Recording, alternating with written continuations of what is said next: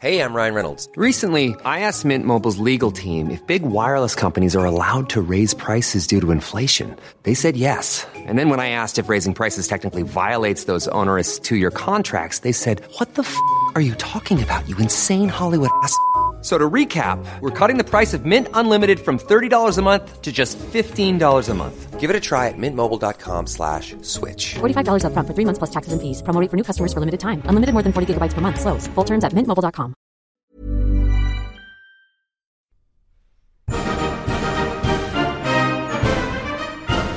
Many years ago, Riley Knight completed a degree in history. This proved to be a bad move, as it was absolutely useless for him. Until now. Here's some half-assed history.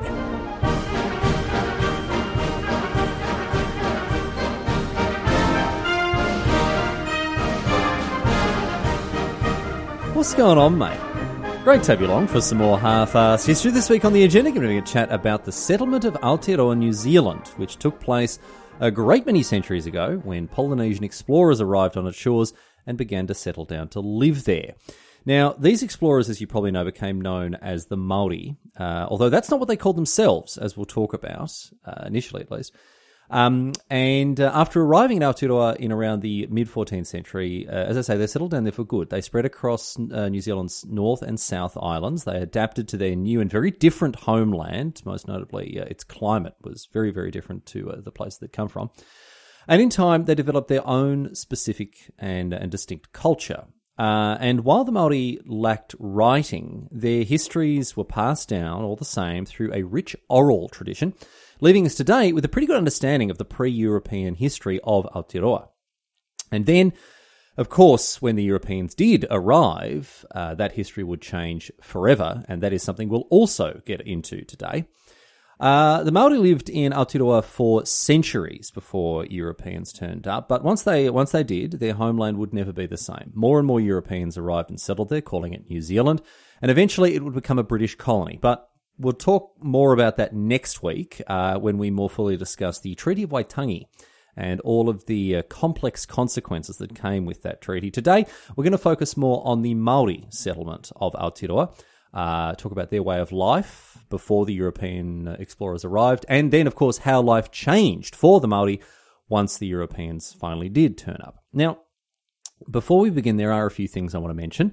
This episode deals with a complex and sensitive area of history, and while I have done my best to research things fully and properly, I apologise in advance for the missteps, misinterpretations and mistakes I make, particularly when it comes to te reo Māori, the Māori language, which I've tried to include when it's relevant and appropriate.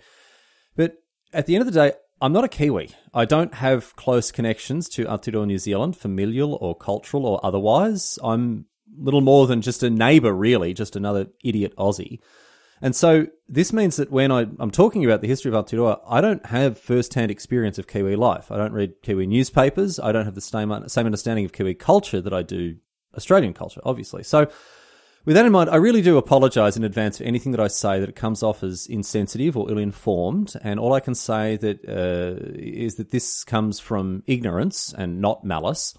But I know that Waitangi Day is coming up in around a week, and I know that all the issues that we're going to talk about today are in the public eye at this time of year. And so I do hope that I do them justice talking about them today. And in any case, honestly, learning about Kiwi history, Māori, Pākehā, and Kiwi history more broadly altogether, it's been very interesting and very rewarding for me as an Australian. And as much as I, like any self-respecting Aussie, will mock Kiwis at more or less every opportunity, I very sincerely have a deeply held respect and affection for the neighbours that we have across the Tasman. And with that in mind, I want to say kia ora and thank you to all my Kiwi listeners tuning in every week, and in particular, Samantha Jury, Sam Whitehead. These two specifically requested to chat about the Māori settlement of Aotearoa. But most of all, I want to thank once again alert listener Jordan Coxhead, who sent through a comprehensive list of resources for me to get across when it comes to Kiwi history. This episode, as well as next week's, they really were, in a very real sense, brought to you by old mate Jordan, as he enabled me to fully research them in a manner that quite honestly, calls the name of the podcast into question. I hesitate to admit. Anyway.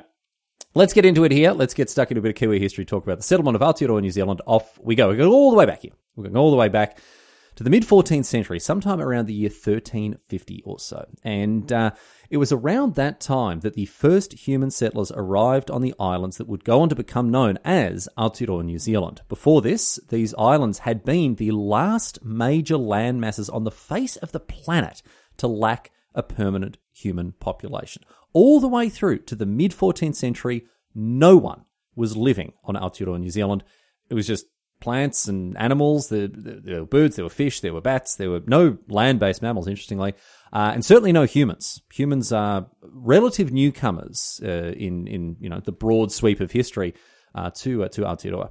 And the first people to settle on Aotearoa were, as I say, the Māori, who it's thought descended from explorers that initially departed Taiwan thousands and thousands of years ago, around 2500 BCE, so over 4,000 years ago. These explorers made their way across Southeast Asia, eventually into and across the Pacific. And these Polynesian travellers, they sailed across the open ocean in great outrigger canoes, navigating by wind and wave and star. And across the centuries, they spread out across the islands of the Pacific, across Indonesia, into the Philippines, to Melanesia, from there to Fiji, Samoa, Tonga, across the Pacific further onwards to the Cook Islands and Tahiti. Polynesians made it as far as Hawaii in the north and Rapa Nui Easter Island in the southeast. And at each of these islands that they stopped at, all the ones along the way, Fiji, Samoa, Tonga, all the islands we've talked about here, some number of these migrants, they decided to settle and stay, while, of course, others moved on. And in this way, Polynesian cultures and languages, of course, shifted and evolved from island to island, from people to people, as time passed, and the culture that they had brought to their islands slowly diverged and changed and adapted. But by around the year 900 CE, the Pacific had been more or less fully explored and settled, except for Aotearoa, New Zealand, which remained uninhabited by humans, as I say, until around the 14th century, when Polynesian migrants finally ventured further south than ever before and came across what they named the Land of the Long White Cloud, Aotearoa. Traditional Māori histories tell of the legendary explorer and navigator Kupe and his wife Kura Marotini, who left an island called Hawaii. We're not too sure where or what this island was. And they left maybe to escape conflict there, or perhaps to hunt a colossal octopus, or maybe both. The stories vary depending on who's telling them. But Kupe and Kura Marotini, they took with them the people who wished to join them, and they sailed until they discovered what we now know to be the North Island of New Zealand. And the story goes that as they approached, Kura Marotini named the land by exclaiming, "He Aotearoa," which means a long white cloud, and Aotearoa has been the name that some Māori have used to refer to the land ever since. As for the name Māori, this is not what the Māori referred to themselves as before contact with Europeans in the outside world. Interestingly, Māori in Te Reo Māori, the Māori language, it means normal or ordinary.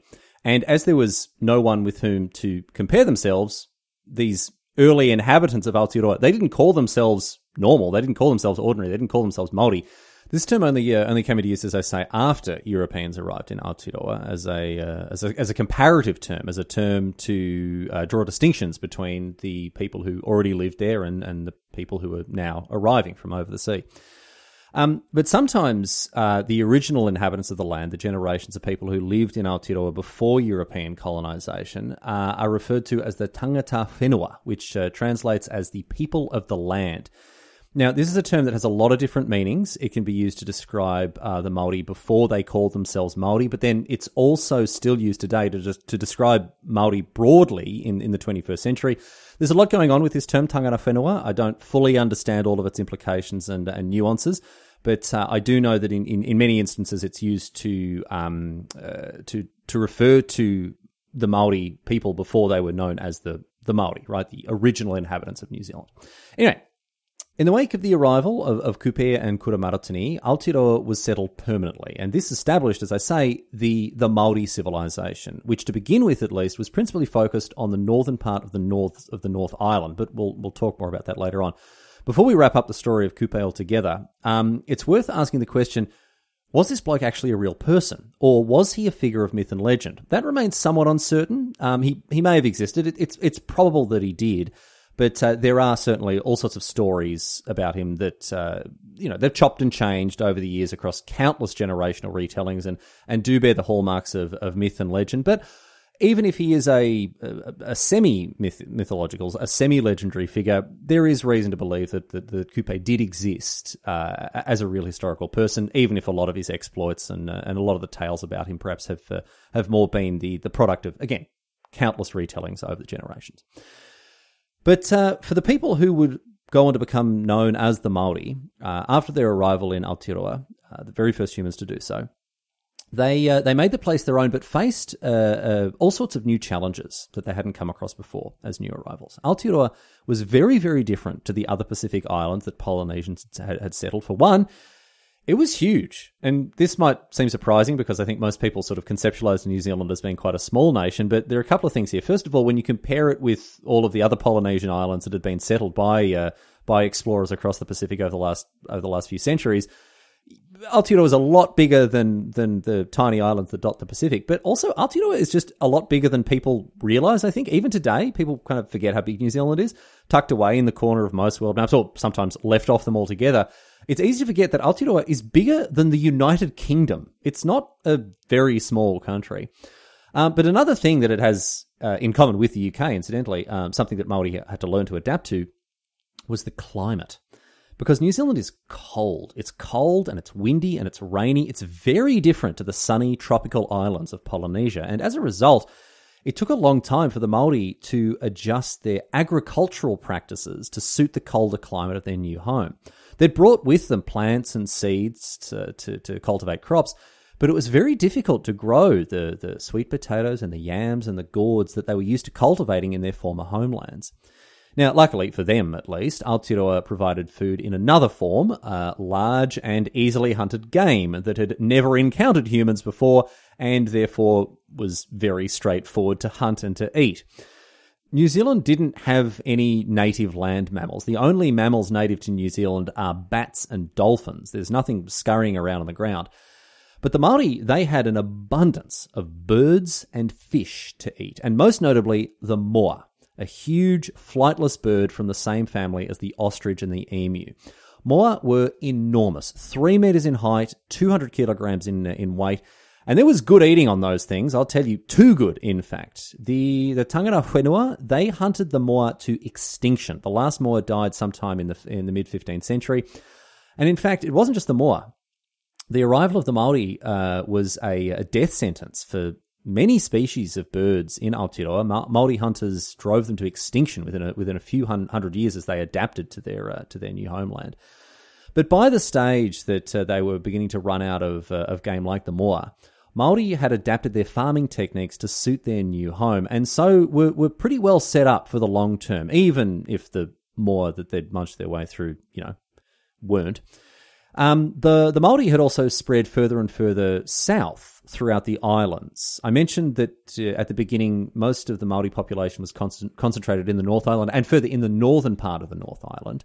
But more and more people spread south, sailing across to the South Island, and in around 1500, around the year 1500, even further. Some of them even crossed the sea again to what we today call the Chatham Islands. And there, these migrants, they developed their own language, their own pacifist culture, and they became the Moriori. We'll come back to them in due course, so keep them in your mind. Anyway, the Māori who moved to the South Island, they had a much, much harder time when it came to farming and cultivation, given that the South Island is even colder and even more unforgiving than the North Island.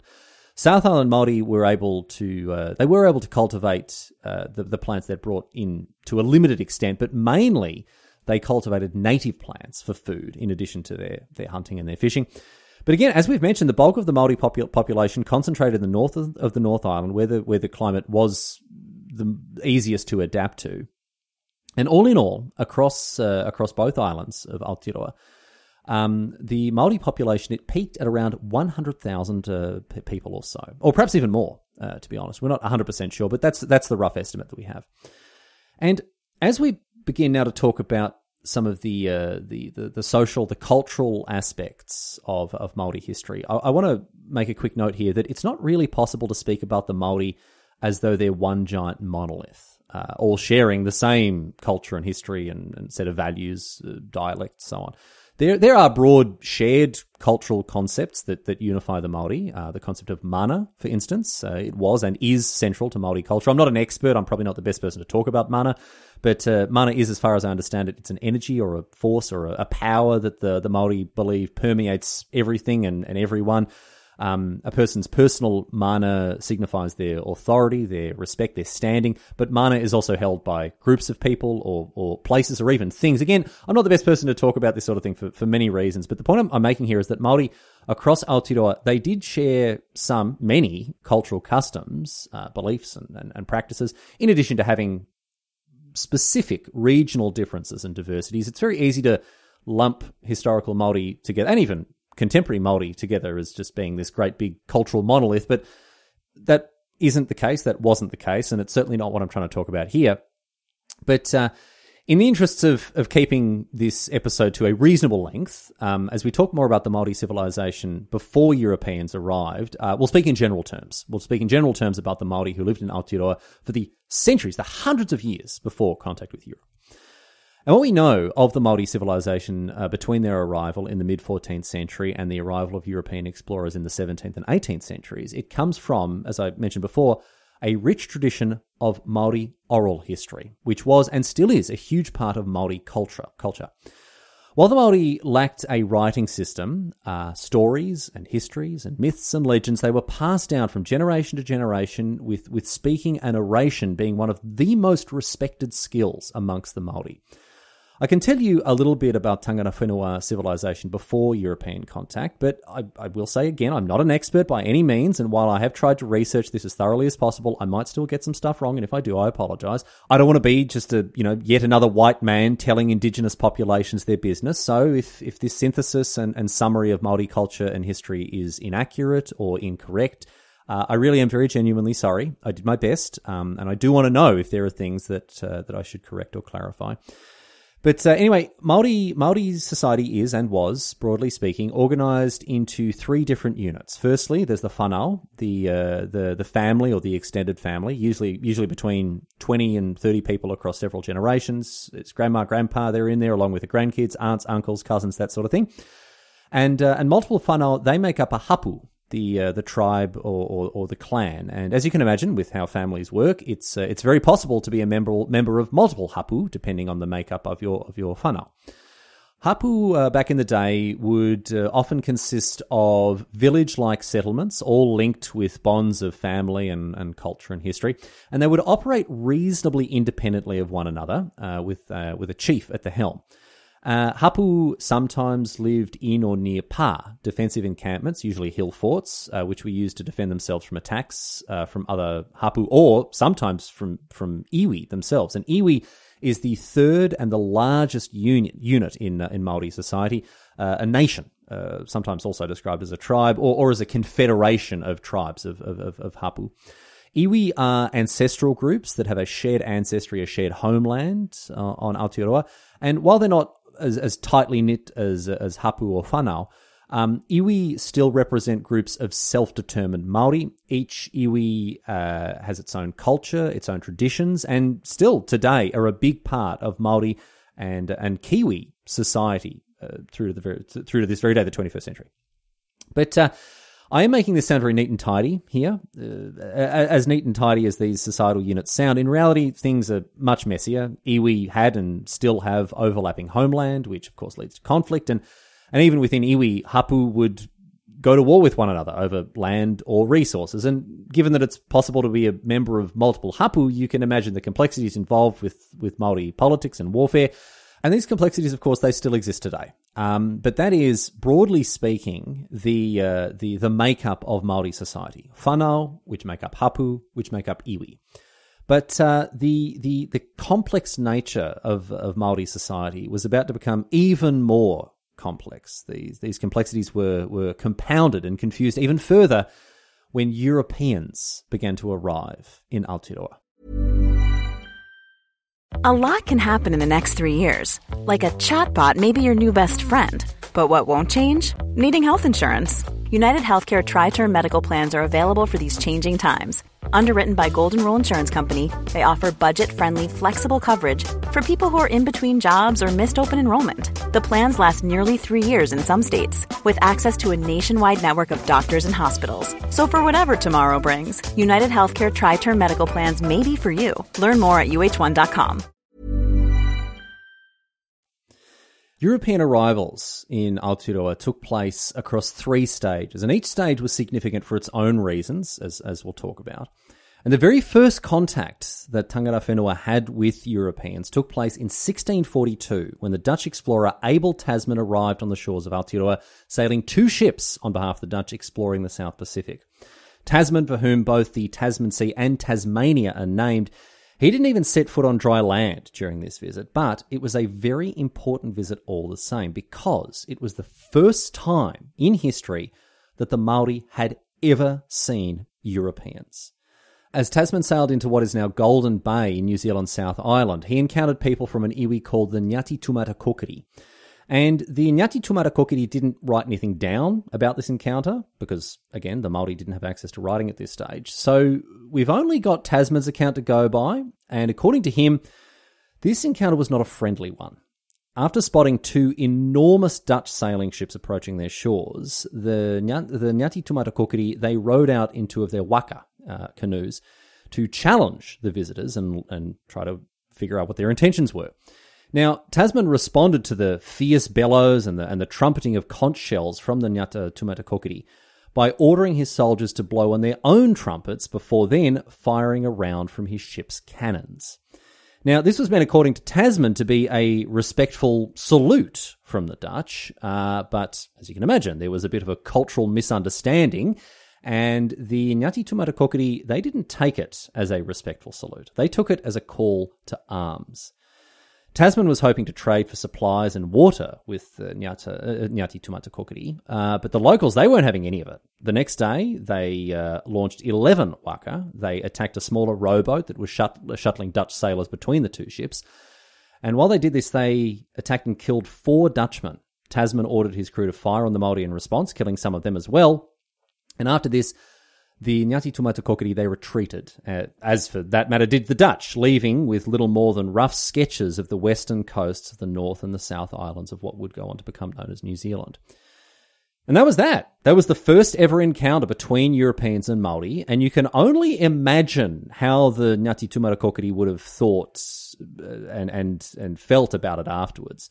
These weird, pale people on the biggest ships they'd ever seen, causing loud blasts of fire and smoke that killed some of them out of nowhere.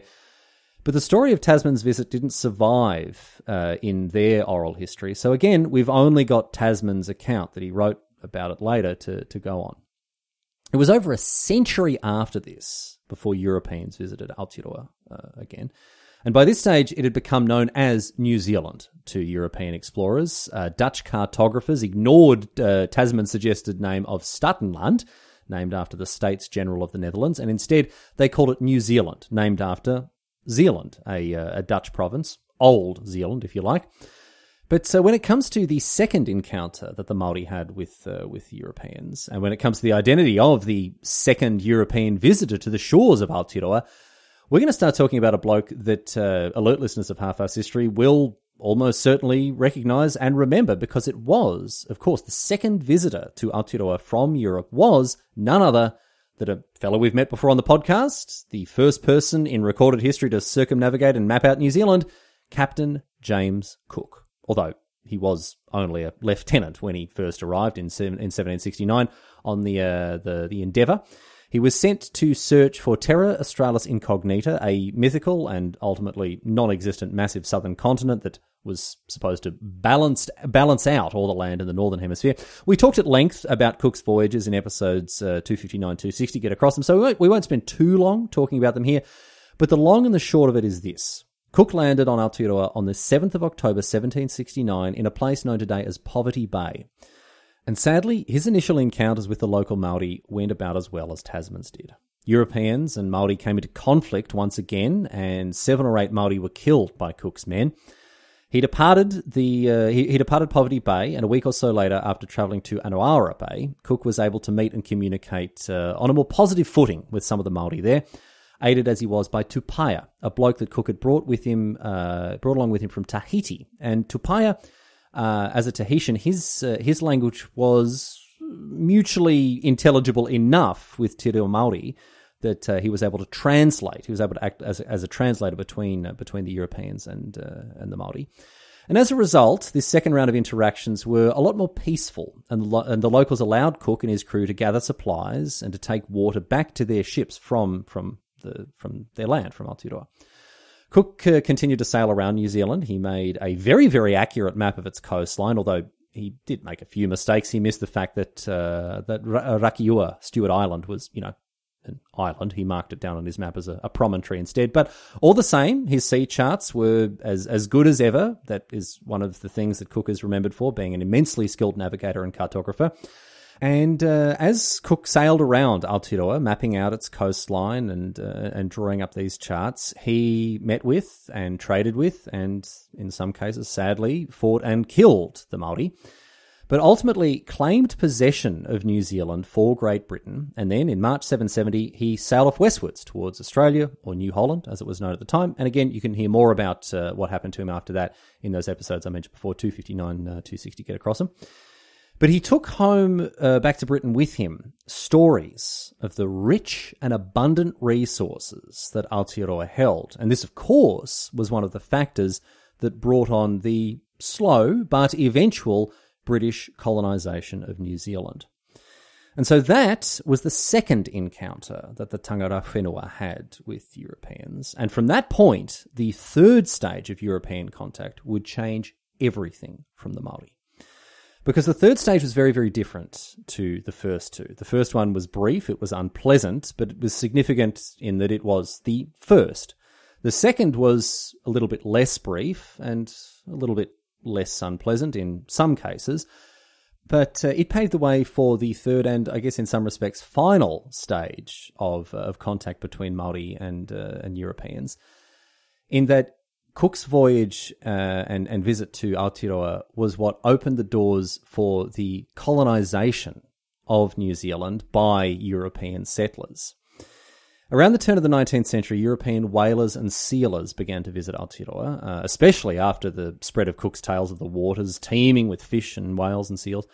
But these Europeans, they landed on New Zealand shores and established trading posts, places for whaling and sealing ships to dock and to resupply. And the people who visited, they traded with the Māori as well. And this new trade, it changed the Māori forever. And it changed them for both better and for worse. There were positive aspects that this trade brought to the Māori civilization. They gained access to brand new technologies, textiles like cotton, tools made of iron and steel.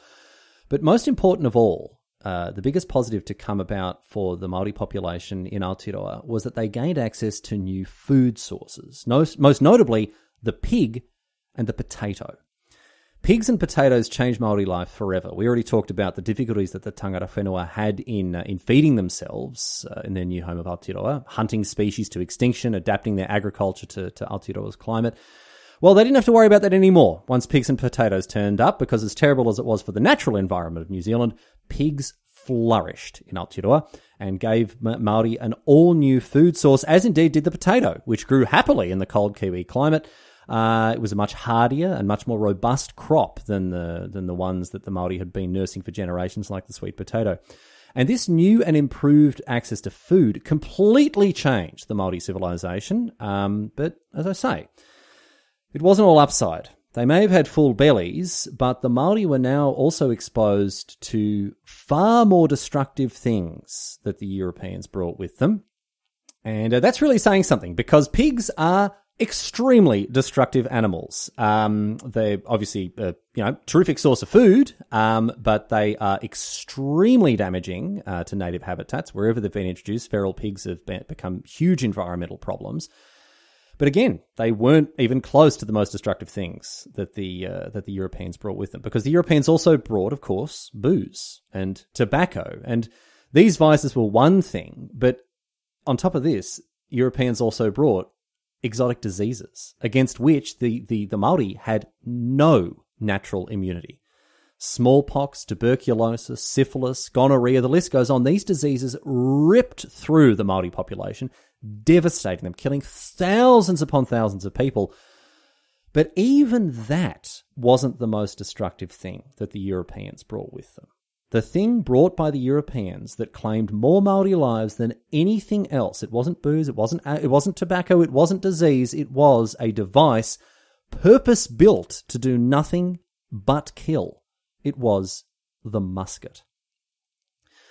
Warfare was a huge part of the culture of tangata whenua, with hapu and iwi in regular conflict with one another. It was part of the Māori way of life. Battles were fought, and they were fought with clubs and spears and axes. And while a great many people died in these battles, the simple fact of the matter is that it is hard to kill a lot of people with an axe or a spear or a club compared to, for instance, a musket. Muskets are a lot more effective at killing a lot more people, and when Māori started to get their hands on them for the first time, they used them to do just this, kill more people than ever before. And this began a conflict known as the Musket Wars, where Māori iwi went to war with one another using muskets to great effect to kill each other on a scale that had never been seen before in Aotearoa. A rangatira, a chief of the Ngāpuhi iwi called Hongi Hika, was amongst the first to realise the real value of these new weapons to his iwi's ambitions. And so the Ngāpuhi, they traded for as many of the things as they could get their hands on. Hongi Hika then led the Ngāpuhi into war with rival iwi, seeking to get back at them or even the score from past conflicts. And I don't have to tell you how it went. Tangata whenua were used to lining up with basic weapons and hitting and stabbing at each other. But now, one side is lining up with their axes and their spears and their clubs and whatever else, and at a distance, the other side is lining up with muskets and shooting their enemies to death. Hongi Hika and the Ngāpuhi, they helped to kick off an arms race across northern New Zealand. Hongi Hika is a very interesting figure. We'll have to get across him in more detail at some point, but with his very eager adoption of the latest technology in gunpowder weaponry, this arms race escalated into the musket wars. As iwi were defeated by those who had muskets, like the Ngāpuhi, these defeated iwi, they also sought to obtain muskets for themselves, so they could go after their rivals who were still easy pickings because they didn't have them yet. And so the musket wars saw muskets spread like wildfire across the iwi of northern Aotearoa, from north to south, generally speaking, until almost the entire North Island and much of the south saw musket-armed tangata whenua fighting against one another. Now, again, culturally speaking, iwi fighting one another was a part of the Māori way of life, but it had never been done in this way, and the musket wars meant that the Māori would never be the same again. There was bloodshed and destruction on an unprecedented scale, and tens upon thousands of Māori died as a result of the introduction of the musket. But it wasn't just the Māori who died. Remember the Moriori, the Māori offshoots who settled on the Chatham Islands? Well, in 1835, three iwi, the Ngāti Matunga, the Ngāti Toa, and the Ngāti Tama, they sailed across to these islands and they killed or enslaved the pacifist Moriori, almost wiping them out altogether in a near-genocidal act powered by the European musket. The Moriori didn't even attempt to defend themselves. They were so committed to their pacifist lifestyles. And today, as a result, there are fewer than 1,000 Moriori people remaining on Earth altogether. The near extermination of the Moriori at the hands of the Māori has had some very interesting and very unfortunate consequences for Māori history, however, because today, many Pākehā, Kiwis of European descent, they use the Moriori genocide to justify the colonisation of New Zealand. Again, my unfamiliarity with Kiwi culture and Kiwi society makes it difficult for me to tell you exactly how many Pākehā believe this. Some number, I don't know. I don't think that it's a majority of Kiwis, but however many it is, they are a very, very vocal group. And they, as I say, weaponize this part of Māori history in order to excuse or justify the unpleasant parts of their own history as the descendants of colonists and settlers. These Pākehā, they say that, well, if the Māori can act as vicious, murdering invaders in their genocide of the Moriori, what was wrong with the fact that we did it then? I can't do the mental gymnastics required to understand this as a justification for the colonisation, the exploitation and the murder of Aotearoa's Indigenous people. It is not okay for the Māori to have invaded, attacked and killed the Moriori. I'm not debating that point. I'm in agreement with these people on that point. But the fact that the Māori did this does not then make it okay for Europeans to do it to them. It is an awful justification. Like any whataboutism, it is just a confession. And I'm not defending the Ngāti Matunga, the Ngāti Toa and the Ngāti Tama for the near extermination of the Moriori. I condemn this genocide in the strongest possible terms, but I also condemn, as I say, the colonisation, the exploitation and the murder of the Māori as well. History is messy. It's not black and white. And mindless political tribalism gets us nowhere in attempting to unravel issues like these, especially when it comes to nations that have a colonial past. Australia is one of these nations, and I see every day the legacy of our colonial history, and I see the divisions that are sown by this us versus them mentality when it comes to trying to grapple with the darker parts of our history. So if you are listening as one of those Pākehā who for whatever reason believes that the Moriori genocide has a strong relevance when it comes to things like the European colonisation of New Zealand, the Treaty of Waitangi, the New Zealand Wars, and all of the other difficult parts of Kiwi history, if you really do believe that, I invite you to ask yourself, why? Why is this something that you keep bringing up? Why is it something that's presented as an excuse or a justification for British imperialism in Aotearoa? Is it actually relevant? Or is it just easier to bury your head in the sand and claim, oh, well, they started it, like a misbehaving school kid? I also come from a nation that has had more of its fair share of issues with colonisation and the mistreatment and murder of Indigenous people. And I know, as a descendant of the colonial oppressors, that it is very difficult to accept the truth that you are the beneficiary of an oppressive political system that has, at best, systematically disenfranchised people, and at worst simply murdered them. But I want you to think about this. It is an act of great courage to come forward and accept your nation's history for what it is, to recognise the actions of your ancestors and their effects on the world in which you live today. Even if you bear no specific personal individual responsibility, the recognition of your people's role in your nation's history is a braver thing to do than, again, just burying your head in the sand. Now, this might sound like I'm trying to say that the descendants of settlers like me are somehow also victims of colonisation. We're not. That's not my point. My point is this. The world gains nothing when we ignore the lessons that history is attempting to teach us. And the lesson of the Moriori genocide should not be that it was somehow then okay to mistreat and murder the Māori just because they mistreated and murdered the Moriori.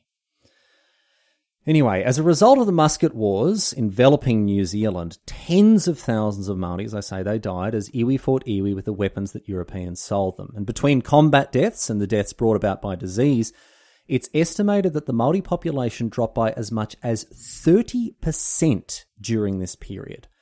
A horrific and a senseless waste of life, catalysed by the introduction of the musket, but this wasn't the only enormous change that came to the Māori people during the musket wars. It was perhaps the most obvious because of the enormous death toll, but there are other factors that we need to talk about as well. Because this enormous, and I really do mean enormous, this incomprehensibly furious demand for muskets had a huge impact on the Māori way of life, and it sped on some drastic changes to the culture and society of Aotearoa more broadly. These changes didn't happen everywhere, it's worth saying. In areas that were further from the coast, for instance, in areas that were further from European contact, life went on in many ways just as before for the tangata whenua. But in areas more commonly inhabited by Europeans, things changed swiftly and profoundly and irreversibly, again, all because of these muskets. Firstly, the Māori economy shifted, with a new focus on creating export goods with which to trade for muskets. Māori farmed far more food than they themselves needed, principally, once again, pigs and potatoes, to trade with European settlers, especially those over in New South Wales, where penal colonies were always hungry for extra food. Māori also focused on their primary industries, like timber and flax, to create more trade goods, more goods than they needed, so they could sell them and buy more muskets. This wasn't something that the Māori were able to do before the introduction of European goods like pigs and potatoes. Before that, the Māori were largely subsistence farmers. They grew enough to feed themselves and nothing more. But with the fact that pigs and potatoes were much easier to cultivate than any other food source the Māori had before this, it meant that they were able to produce more food than ever before and sell off that surplus, in addition to the surpluses of other goods that they worked on, to then just buy more muskets to continue to fight their wars between different iwi. But these industries that supported the musket trade on the Māori side of things, these industries were powered by slave labour, and particularly slaves that were captured during the musket wars, meaning that winning battles against other iwi didn't just result in territorial gains, but also in economic gains, as prisoners taken during these battles became slaves and further bolstered your workforce so you could produce more goods to trade for even more muskets. So, due to the musket wars, the Māori economy was revolutionised. It went from subsistence farming to an export-focused economy, enabled solely, as I say, by the food surplus brought on by the cultivation of pigs and potatoes. Additionally, it wasn't just economic changes that the Māori underwent. The social and cultural makeup of Māori settlements changed as they actively started to encourage Europeans to come and live amongst them. Now, this may surprise you, right? An indigenous population openly wanting these colonists, these settlers, to come and live amongst them and integrate into their societies. It's not something that we see all that often in colonial histories. But the Māori had a very, very good reason for wanting Pākehā to be part of their settlements, because Europeans had a much, much easier time accessing and trading for muskets. So Māori wanted them around to essentially negotiate with traders on their behalf, act as middlemen, gain the better prices that were always offered to Europeans rather than to Māori. And I'll tell you this, there were plenty of Europeans who didn't mind the idea of settling down and integrating themselves into Māori society. There were sailors who had had enough of life on sea, jumped ship and disappeared into Māori civilization. There were escaped convicts from Australia who were very keen to start new lives as far away as they could from British authority. But most important of all were a group of people that were very, very keen to ingratiate themselves amongst the Māori for a different reason altogether, the Christian missionaries. In 1814, Anglican missionaries began to travel to New Zealand, attempting to spread Christianity amongst the Māori and, in their view, civilise them. Now, some Māori converted to Christianity, some didn't, but the reason that these missionaries were popular wasn't necessarily the good news they were bringing with them. It was because, again, having Europeans around made it much easier to trade with other Europeans, mainly for muskets, than it would have been otherwise. And as a result, generally speaking, missionaries were accepted into many Māori societies for pragmatic reasons, in many cases, rather than religious ones. Additionally, and very importantly, quite aside from their religious messages, these Christian missionaries also brought literacy to the Māori, with some Māori, like the bloke I mentioned before, Hongi Hika, extremely keen to establish a Māori alphabet and dictionary. And so, to their credit, the missionaries brought something that was of great value to the Māori when they brought literacy and reading and writing to the tangata whenua. The Māori were able to write down and read and share their stories and their histories in a way that they'd never been able to before. But it wasn't all positive when it came to the missionaries, because in addition to them enabling the musket trade and bringing more muskets than ever before into the hands of Māori so they could go and kill each other, Christian missionaries also brought the usual bag of tricks that would invariably be used against indigenous populations everywhere, principally cultural suppression and erasure. Christian missionaries preached against what they considered to be the barbaric Māori way of life and very deliberately eroded their customs and their traditions and their values. And this shouldn't come as a surprise. It's something we've seen happen more or less anywhere and everywhere missionaries are sent around the world, Australia, the Americas, Africa, even within Europe, within the British Isles even. English Protestants suppressed Irish and Scottish Catholics in a similar way to their treatment of people like the Māori, suppressing their culture and their language, taking their land. This is textbook imperialism. But all the same, despite the introduction of diseases and muskets, despite the huge numbers of deaths suffered by the tangata whenua across Aotearoa, despite missionaries moving in to suppress their culture and their way of life, in the early to mid-19th century, Aotearoa was still very firmly Māori land. The musket wars had devastated Māori iwi across both islands, as had these introduced diseases, but even so, Māori outnumbered Pākehā in New Zealand by as much as 40 or 50 to 1. Māori rangatira, the chieftains, they were the ones holding power. They made decisions. They benefited from trade. And despite the continued presence of Europeans in New Zealand, despite the Māori population falling again up to 30%, the Māori were still the ones that called the shots in their homeland. So how and why did New Zealand become a British colony? How and why did Aotearoa, a land inhabited and ruled by Māori, end up as a British possession? How and why were the Māori disempowered and disenfranchised? Well, to answer those questions and many more besides, we turn to the next chapter in the history of Aotearoa, New Zealand. We turn to look at the most important document in Kiwi history, the Treaty of Waitangi. Be sure to come back next week as we talk about the treaty, its background, its origin, its framing, its composition, its signing, and of course, its consequences, both back then in the 19th century when it was signed and today in the 21st century. As I said at the top of the show, Waitangi Day is coming up on the 6th of February, and so with that in mind, now is a very good time to be talking about the treaty and its legacy. And so with that in mind, I hope to have you back here with me next week when we continue the history of Aotearoa, New Zealand, and get across the Treaty of Waitangi.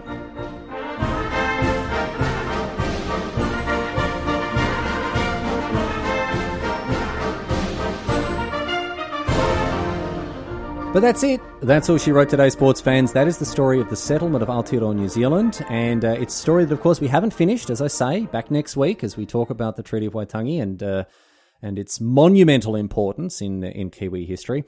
But I do hope you enjoyed this chapter of Kiwi history, and I do hope that I did a decent enough job of getting across it. I will confess to a certain level of nervousness in addressing this topic. I did take the requests to talk about the more serious aspects of Kiwi history very, well, seriously, and I hope I've done a decent job. This was not half-assed history, I will tell you that. This was much closer to full-assed history than the podcast usually is, and I hope I've acquitted myself very well. I hope I've done a decent job. I hope I've represented the history of my neighbours to the east in the best way that I could. And I would love to hear your feedback, particularly from any Kiwis who are listening, particularly from any Māori who are listening and may have feedback, whether it's positive or negative, to give me. I do really want to hear it. The more I read about the history of Aotearoa, New Zealand and its history, the more fascinated I am by it, and the more I want to talk about it. But I decided to really take this topic and this series of topics we're talking about rather more seriously than usual. And as I say, I hope I did a good enough job, because I was bloody nervous about recording this one. I tried very hard to get it right, so you can let me know how I did. Anyway, I want to thank you for listening, whether I did a good or a bad job. You hear at the end, and I appreciate that immensely. So thanks for being here.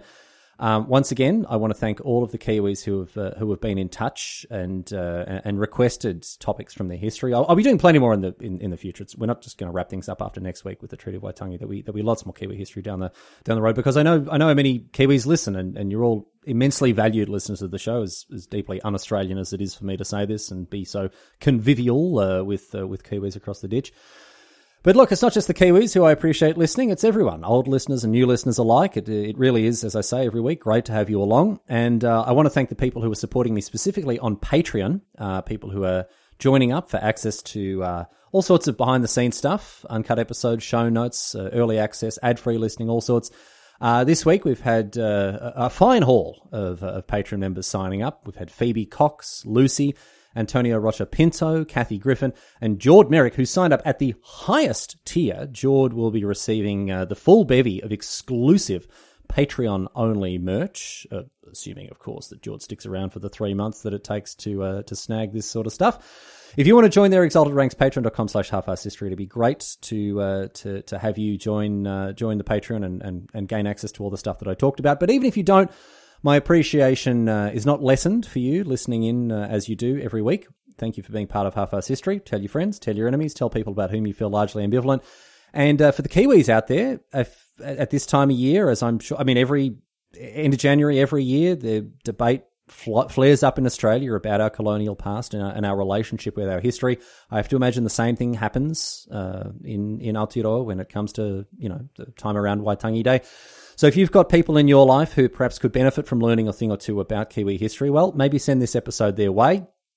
As insufferable as it must be for, to be hearing this stuff from an Australian and having an Australian teach them their business, maybe it will help them open their eyes to some of the realities of the history of your country. And again, that's assuming that I actually did a decent job in representing that history, which is another matter entirely. So we'll see how we go. Anyway, back next week, of course, with the history of the Treaty of Waitangi. So I'm hoping to have your company then. But until then, leaving you with a question posed on Reddit. This one comes to us from Rusty Cougar Mama, which is quite a journey to go on in terms of Reddit usernames.